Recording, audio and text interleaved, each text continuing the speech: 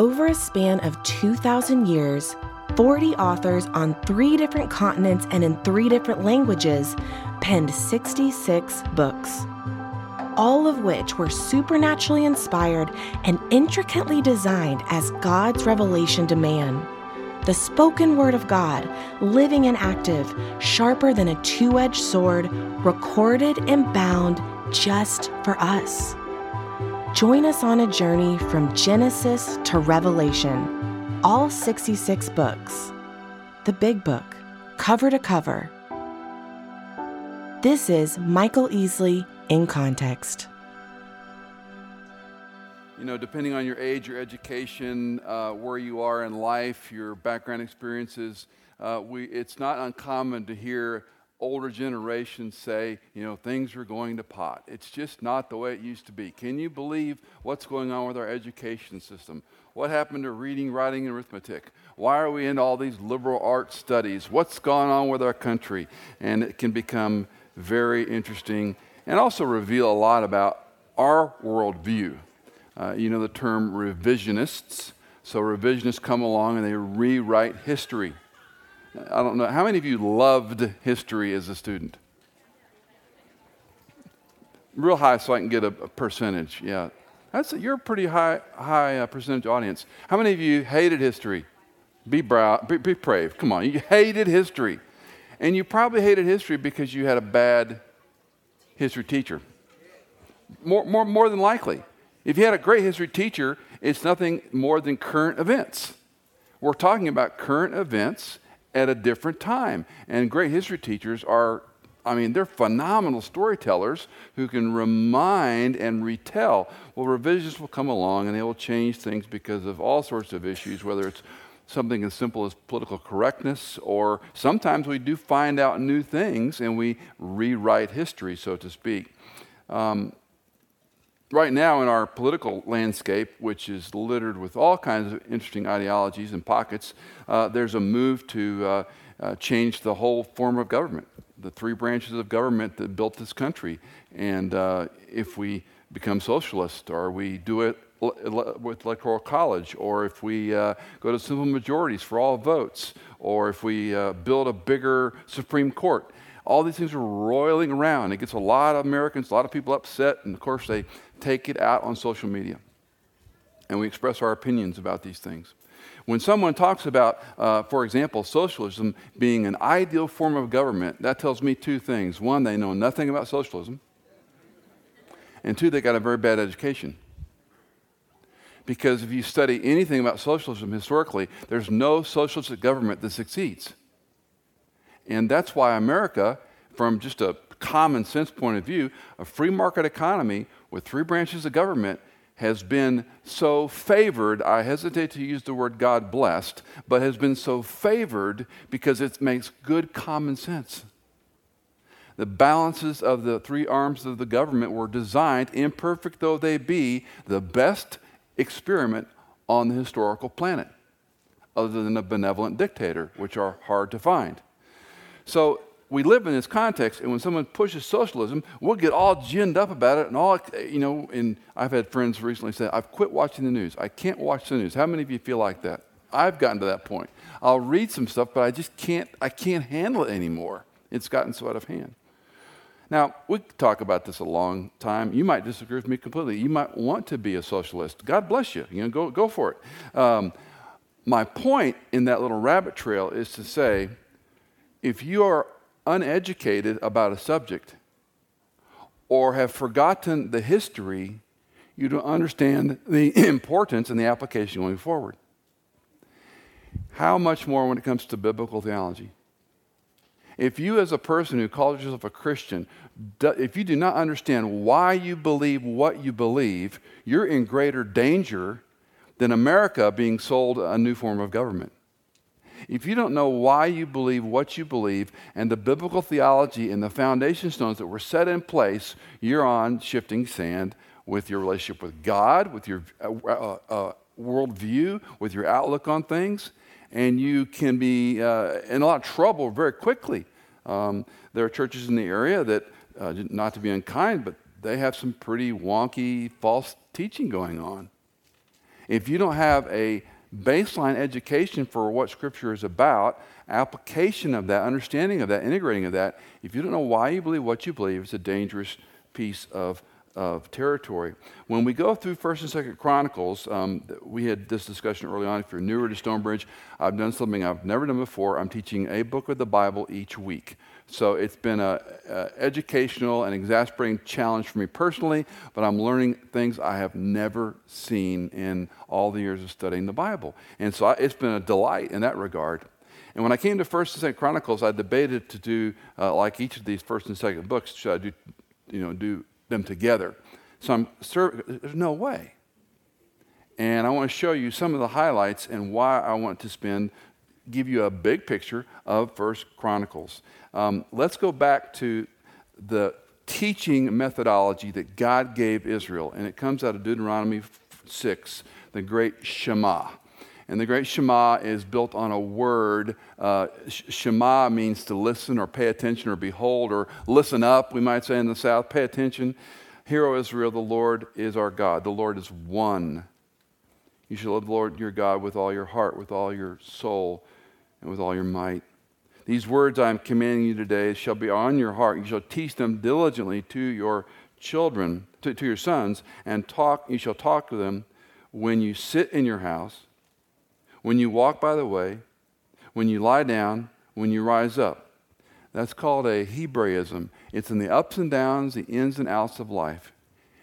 In other words, in all of your goings and comings, your risings and sitting, in your work, in all of life, teach your children these principles, these things.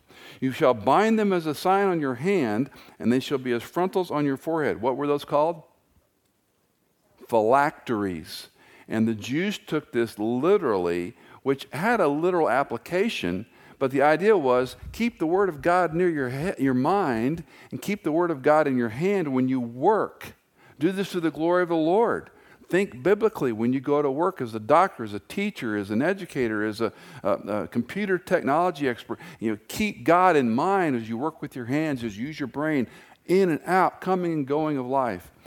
Remember, I told you stories about I used to drive carpool once a week to give Cindy a break when I was back in Virginia. And so Mondays I would drive the carpool. And rather than, they're tired, they don't want to go to school, they're bored, they've had a long weekend, they hate going back to school Monday. And so I'd ask questions, and sometimes they would pay attention, sometimes they just ignored me, but I had fun. And we'd see a wreck, and I'd go, how does that wreck remind you of sin? And it's fascinating to see what a van load of kids will say. Or you're in traffic. And goes, what does traffic teach us about life? Patience or whatever. Or people are stupid. Okay, whatever. And you run on those rabbit trails and you bring them to a passage. You bring them to a verse. What does God want us to do when we're in long lines? So that's teaching, coming, going, in and out. That's what this passage is underscoring. But what they did is took it literally, and they put these leather boxes on their head, and they wrapped them around their wrists, their arms, only the men, by the way. And the letter on the front of that box is the Hebrew letter. It looks like a W in English, but it's the letter Sh for Shema.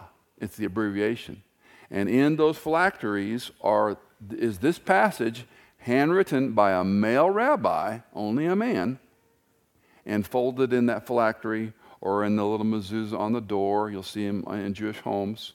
This is the passage inside that.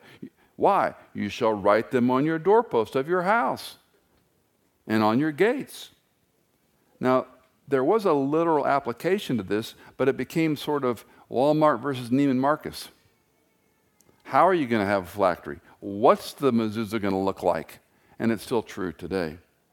The point was, then it shall come about when the Lord your God brings you into the land which he swore to your fathers, Abraham, Isaac, and Jacob, to give you great and splendid cities, which you did not build, and houses full of good things, which you did not fill, and hewn cisterns, which you did not dig, vineyards and olive trees, which you did not plant, and you eat and are satisfied. Then watch yourself, that you do not forget the Lord who brought you from the land of Egypt out of the house of slavery. You shall fear only the Lord your God, and you shall worship him and swear by his name. You shall not follow other gods, any of the gods of the peoples who surround you. For the Lord your God is in the midst of you, is a jealous God. Otherwise, the anger of the Lord your God will be kindled against you, and he will wipe you off the face of the earth. Strong medicine. If you follow me, I will bless you. If you obey me, I will bless you. If you do as I say, I will help you defeat the enemies who will come to kill you. And this was to be wrapped around their head, wrapped around their working arm, taught to their children repeatedly all of their lives, because we forget. And as Dana said, repetition, repetition, repetition. And many of the times when we're reminded, oh, yeah, I remember that, but what? I forgot. We talked about this last week. The first most frequent command in Scripture is, do not be afraid. And somewhere in the second or third are, don't forget or remember, some iteration of God telling us this. So when Israel obeyed, God blessed them, and obviously he withheld blessing, and sometimes he brought discipline in the form of exile, in the form of other nationalities defeating them, and all sorts of trauma that occurred in their history. The title Chronicles is a bit of a misnomer. This word didn't even show up in the Bible until the 4th century. And Jerome, who is attributed to being the most brilliant Catholic scholar, was the one who did most of the translation work in the Bibles you now have, that then, of course, through iterations of English language and so forth, have been revised and more literal and so forth and so on. But Jerome was the one who came up with the word Chronicles. Prior to that, the Old Hebrew titles for this book were The Things Left Behind, which sounds like loose change. And it's not a bad way of thinking about it. When we've gone through 1st and 2nd Kings and 1st and 2nd Samuel, what did we miss? And what needs to be reminded that reading through those stories might not have been organized. So what the chronicler does, and we don't know who wrote it, by the way, technically, what the chronicler does is he organizes this in a magnificent way, but at first blush it seems like a bunch of lists and genealogies and tedious repetitions. Listen to what Ken Boa and Bruce Wilkinson say about this in that book I've mentioned many times, Talk Through the Bible. The books of 1st and 2nd Chronicles cover the same period of time in 2nd Samuel through 2nd Kings, but the perspective is different. These books are no mere repetition of the same material. Rather, they are a divine editorial of the history of God's people. I love that. A divine editorial of the history of God's people. While 2nd Samuel and Kings give political history of Israel and Judah, Chronicles gives a religious history of the Davidic dynasty in Judah. Remember, Israel in the north, Judah in the south, the divided kingdom. They continue. The former were written from a prophetic and moral viewpoint, the latter from a priestly, spiritual perspective. The book of 1st Chronicles begins with the royal line of David and traces the spiritual significance of David's righteous reign. As a reminder, I want to encourage you, Tom Constable's notes, if you can just remember the name Constable, just like a sheriff or a constable, they're free online. Plano Bible Church, I think, in Plano, Texas. If you put Constable and Bible study in your search engine, it will go to the first hit will be the Plano Bible Church. Every book of the Bible, he's got a section of notes. I cannot encourage you enough to bookmark this and go there. If you're a BSF or a precept, when you can't cheat. But when you can use resources, this is a great place to go to, because he does an aggregate of dozens of commentaries and puts them in one place. So his links are great, and much of which my framework today, some of it was taken from Dr. Constable's notes. So just a reminder that that's available to you. Chronicles contains the official records of the kings in great detail, specifically with David. And I remind you, because this was news to me, you never hear about the kingdom starting with Saul. It's not only the Messianic covenant, but Saul was the failure. He was the first epic failure of the monarchy. So the history doesn't begin there. It's recorded, but the references don't go back to it at the beginning of Saul's reign. It always goes back to the Davidic reign. Now, again, they can seem repetitious and tedious and so forth, but let's not hurry through. You know, when I'm tempted to hurry through a passage of the Bible, I have this voice in my head that says, Michael, it's still a page of the Word of God. It's still a page. I don't like reading genealogies any more than you do. And I really hate having to read them out loud and try to pronounce all those hard names. But God in eternity past believed it was important for us to have that record. So when you come to those genealogies, maybe you don't spend a month studying them, which, by the way, would actually yield a lot of surprise if you did. But nevertheless, just because we might not be interested in them, don't dismiss them because they're boring or tedious. It is a page of the Word of God. When it comes to the Bible, there is no meaningless repetition. One commentator named Sarah Japet points out 4 points I think are interesting. The chronicler writes his history as a series of literary blocks, she calls them. Each is a comprehensive unit revolving around a specific topic, marked with formal features. What she's saying is the structural design of Chronicles is really a literary form, and it's telling us something about why the chronicler put it together this way. Secondly, she comments about speeches. The chronicler has speeches that aren't always recorded in the other Kings and Samuel records, along with public ceremonies and lists. So step back, what she's just observed is this author was organized. If you're a disc person, this author was a high C. This author liked details, and that's part of the explanation.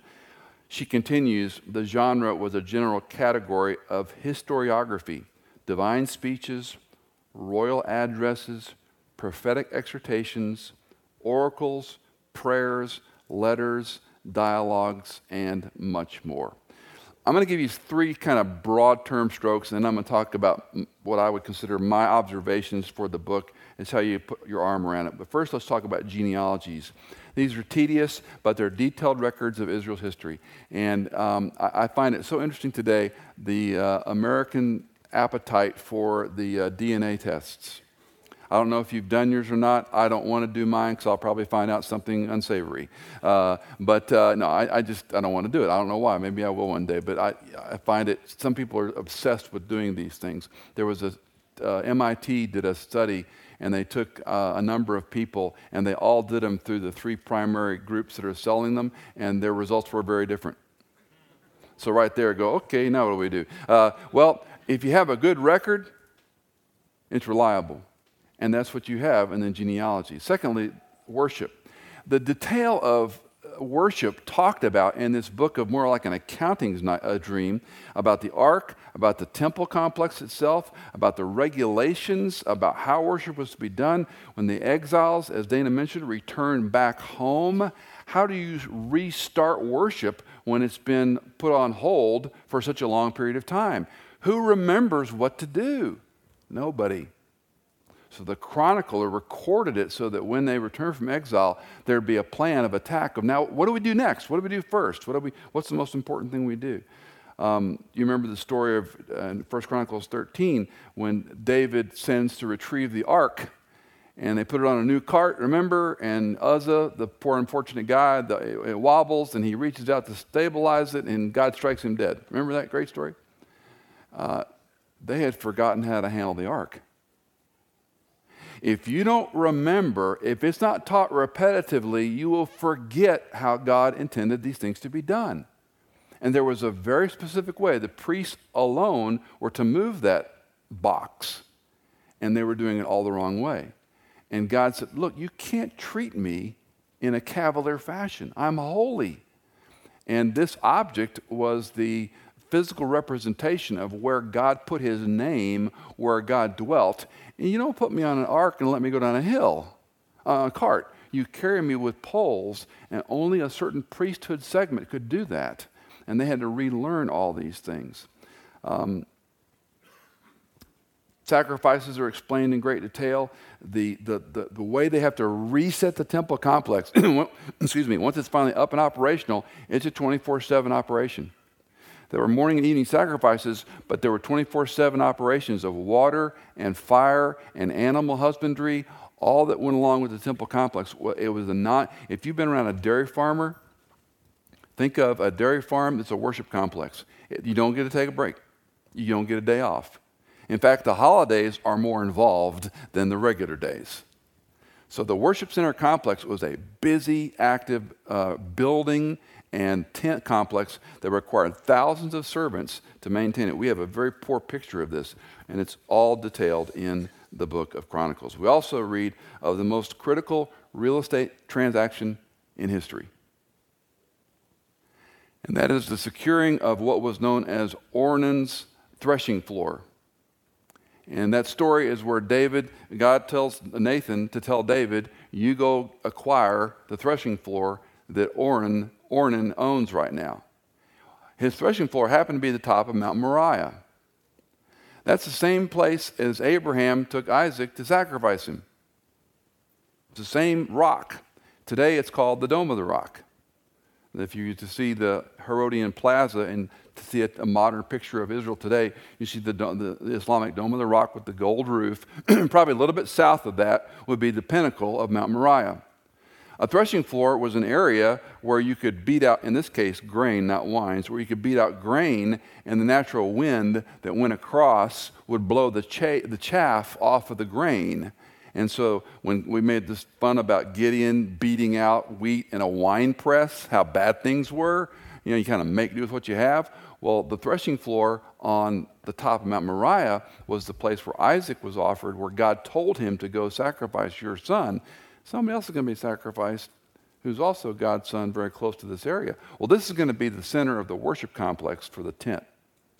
And the exchange is so important in the ancient Near East because remember, he says, oh, what is it? I'll give it to you. David says, no, I'm paying you full price.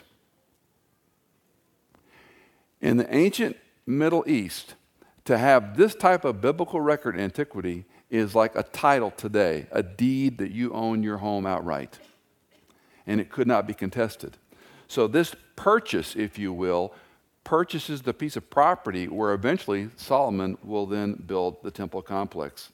In 1 Chronicles 21:18 and following, all the more important. It's a fun story because Ornan gets a glimpse of the angel of the Lord and it kind of freaks him out. I'll give it to you. It's yours. You can have it. And it's a funny story in a way, but David's going to pay full price. Third, the book, to me, it reminds of God's promises. Over and over and over, God made these promises. If you do this, then I will do that. And we saw the pattern of David inquired of the Lord, David inquired of the Lord, David inquired of the Lord, David inquired of the Lord. And every time he did that, things worked out. Either yes, you go up to battle, or no, you don't go up to battle. Or you go up to battle, but you go this way. And then we read that chilling phrase, David inquired of the woman. He's now turned his affections as king to horizontal. He wasn't inquiring of God. What if he would have inquired of God about, I see this woman from my rooftop? But he inquired of the woman, and that, of course, begins the downfall of the Davidic reign. 4 significant features that I try to put my arms around the book for you. And the first is the reference to the Davidic covenant. This is a dynasty. This is the most important empire on the planet, even in antiquity, and it will be again in the future. Many times remarkable throughout Israel's failure, their sin, their losses, their being exiled out of the country, their repatriation, if you will. If you're a fiction lover, there's a rabbi who's deceased, Chaim Potok, has written a bunch of novels about Judaism. And if you read some of his books and how they talk about the history of the Davidic covenant and how important it was throughout all of everything that the Jew believed, it's a remarkable story of this piece of land that hangs on by its fingernails. Even within their own government, Orthodox who don't believe Israel's a state, because it was declared in 1947. Even though the rabbis can't agree on who the Messiah is, even though the rabbinic groups hate each other in Israel, the sects of religion within Judaism is like worse than Democrat versus Republican. I mean, it never stops in Israel. And yet God allows that little sliver of land to hang on by its fingernails. The Davidic covenant is the benchmark. 2 Samuel 7, verse 12, we looked at this. When your days are complete, You will lie down with your fathers. A euphemism, you're going to die. I will raise up your descendant after you. You're going to lie down, I'm going to raise up. Who will come forth from you and I will establish his kingdom. He shall build a house for my name, and I will establish the throne of his kingdom forever. Not for a while, forever. This Davidic covenant was perpetual. It was forever. God establishes it. I will be a father to him, and he will be a son to me. And now we have the messianic nuance. He's talking about Solomon in the first application of this, but now he's talking about Jesus. He's going to come on the Davidic throne. That's the true Messiah. Every part of Israel's future in the writing is going to hinge then on Jesus' birth, about the eventual messianic throne. And now we're in that in-between time, and regardless of your view of end times, which is a fun subject to study, some people love it, some people care less. The old jokes about, pre-mill, post-mill, ah-mill, and, I'm a pan-millennialist. It's not all going to pan out in the end, and all the dumb jokes. Regardless of your view of end times, one thing Scripture teaches, Jesus Christ will literally reign on this throne. It's pretty hard to get around that. He will literally reign on a throne.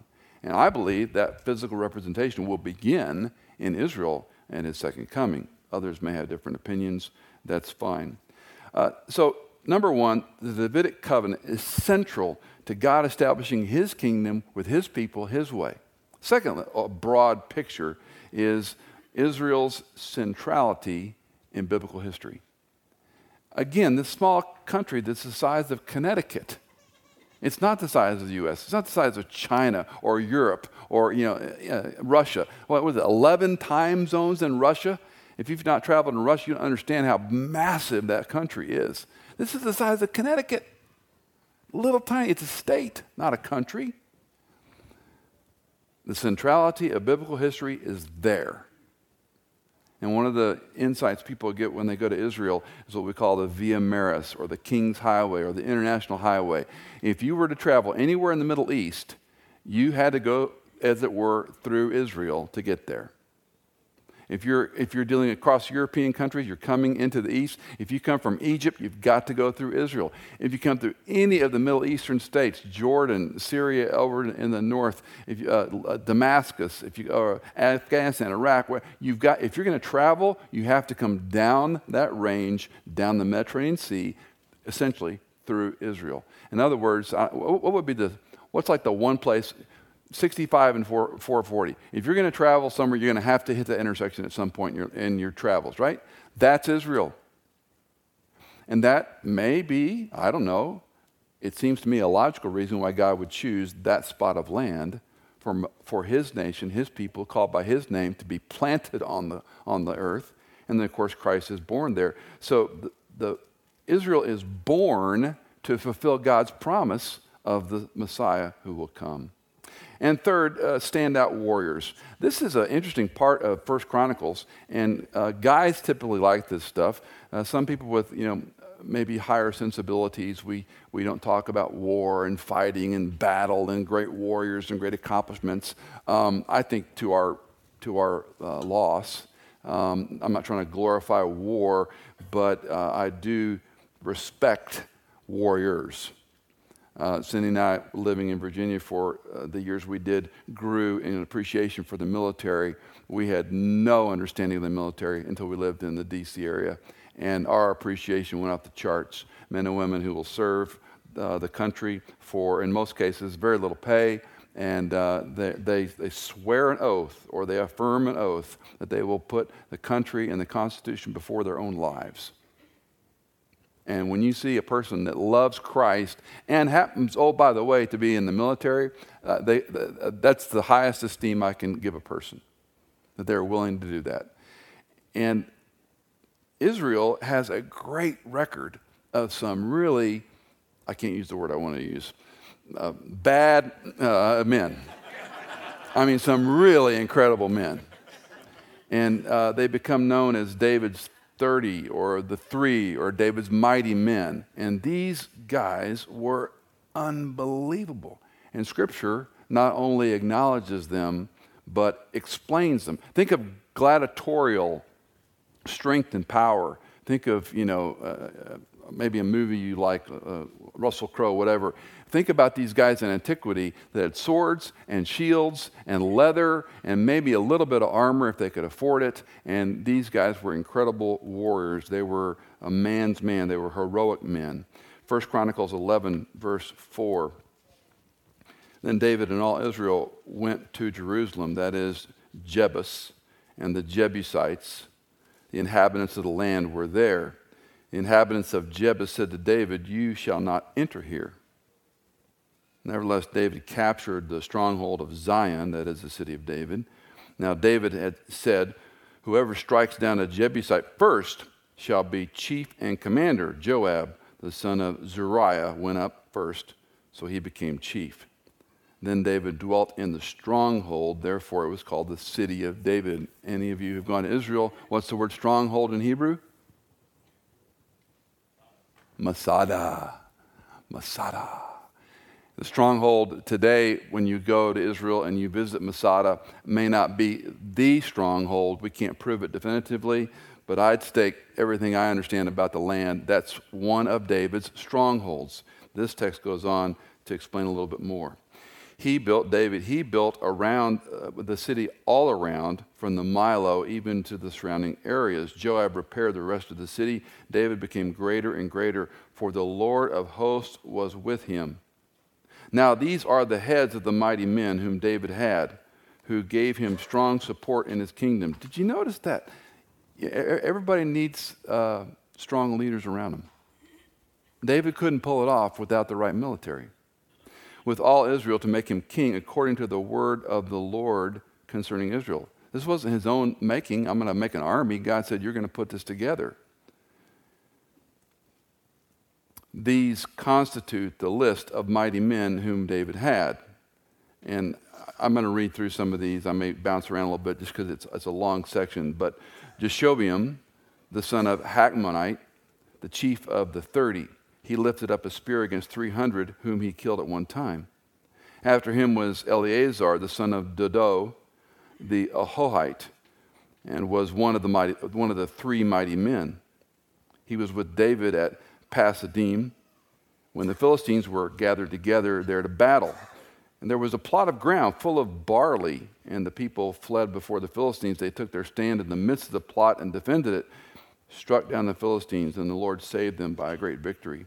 Now 3 of the 30 chief men came down to the rock to David into the cave of Adullam, while the army of the Philistines was camping in the valley of Rephaim. David was then in the stronghold, Masada, while the garrison of the Philistines was then at Bethlehem. And again, if you've been there, that's about 8 miles apart, where Masada is and where Bethlehem is today.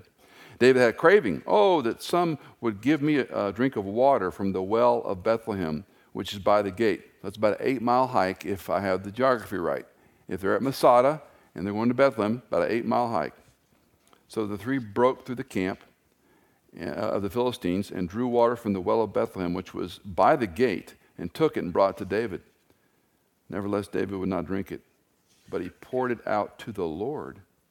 And he said, "Far be it from me before my God that I should do this. Shall I drink the blood of these men who were at risk of their own lives?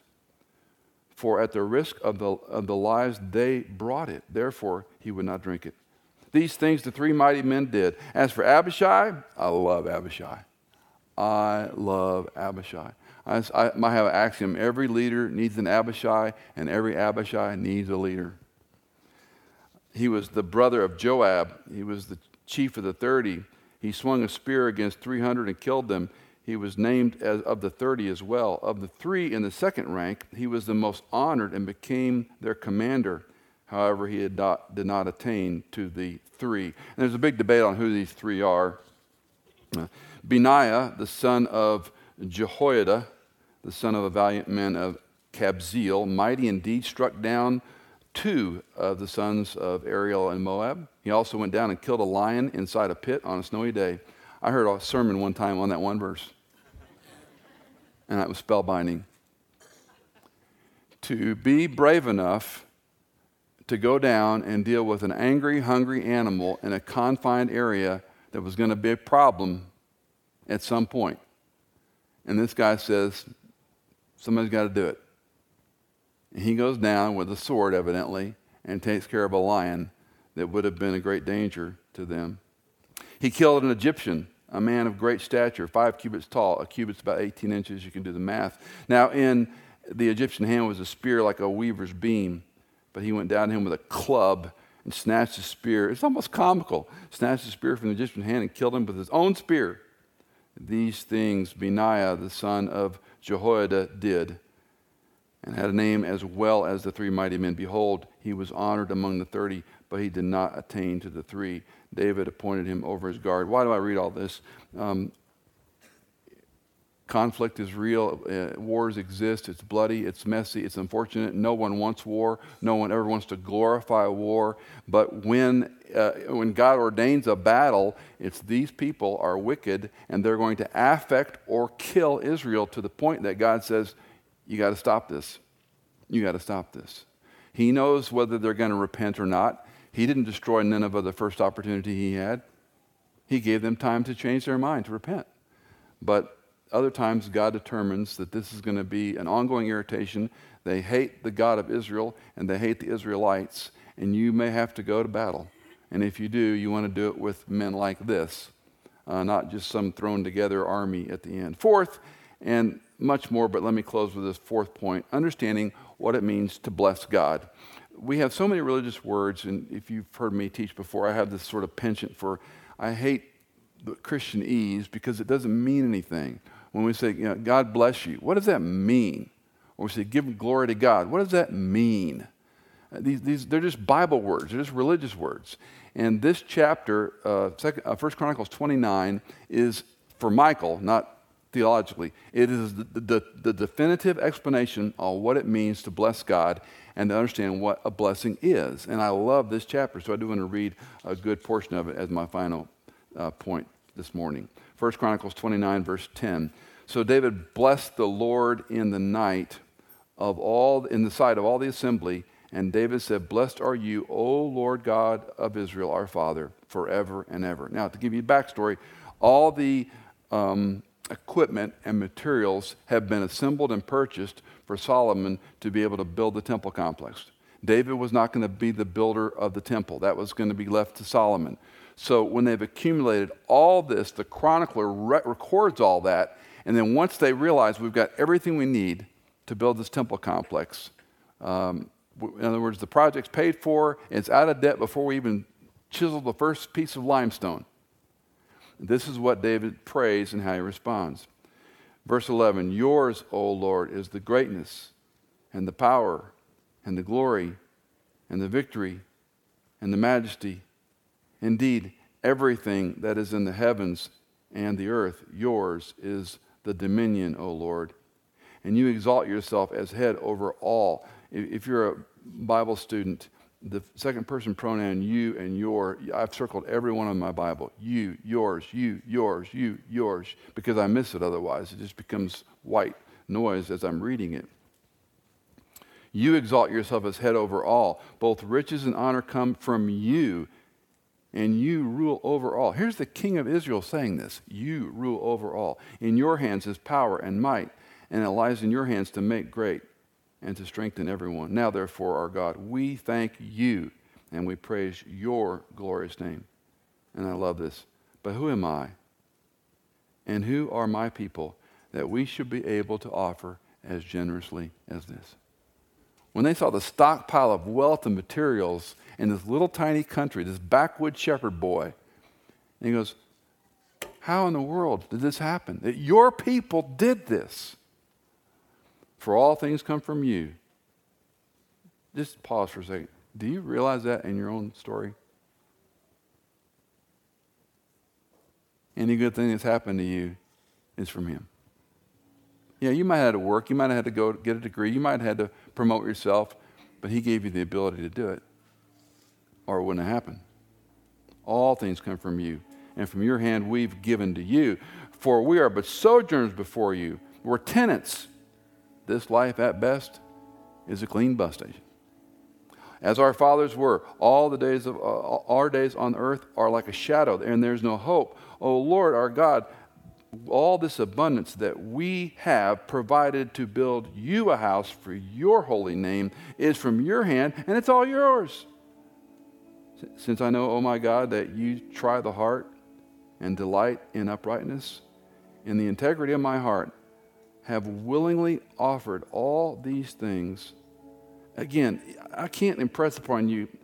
Go back to this again and again and again this week. This is one of the most richest prayers to understand, acknowledging what blessing David is. This is what you've done, and now how I respond. Out of the integrity of my heart, you've willingly offered these things. So now with joy, I have seen your people who are present here make their offering willingly to you. O Lord, the God of Abraham, Isaac, and Israel, your fathers, preserve this forever in the intentions of the heart of your people and direct their heart to you. And give my son Solomon a perfect heart to keep your commandments, your testimonies, your statutes, and do them, and to build the temple for which I have made provision. Then David said to all the assembly, now the congregation, now bless the Lord your God. And all the assembly blessed the Lord, the God of their fathers. And they bowed low and did homage to the Lord and King. On the next day they made sacrifices to the Lord, offered burnt offerings to the Lord, 1,000 bulls, 1,000 rams, 1,000 lambs, with drink offerings and sacrifices in abundance for all Israel. So they ate and they drank, and that day before the Lord with great gladness. And they made Solomon the son of David king a second time, and they anointed him as ruler for the Lord, and Zadok the priest. The bottom line is, blessing is acknowledging everything is from him. Everything is about him. Every praise is due him, and apart from him, we're nothing. Read it with me. Blessing God is acknowledging everything is from him. Everything is about him. Every praise is due him, and apart from him, we are nothing. That's blessing. That's what you mean when you say, God bless you. Everything is due him, and I'm worth nothing, but you love me. That's what it means to bless God.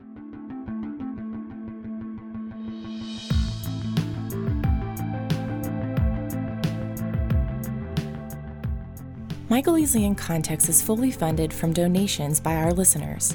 If you're a regular listener, would you consider giving a one-time or perhaps monthly donation on our website? You can find us on michaelincontext.com. In Context is engineered by Chad Cates, produced by Hannah Seymour, and music composed by Tycho, Chad Cates, and Blair Masters.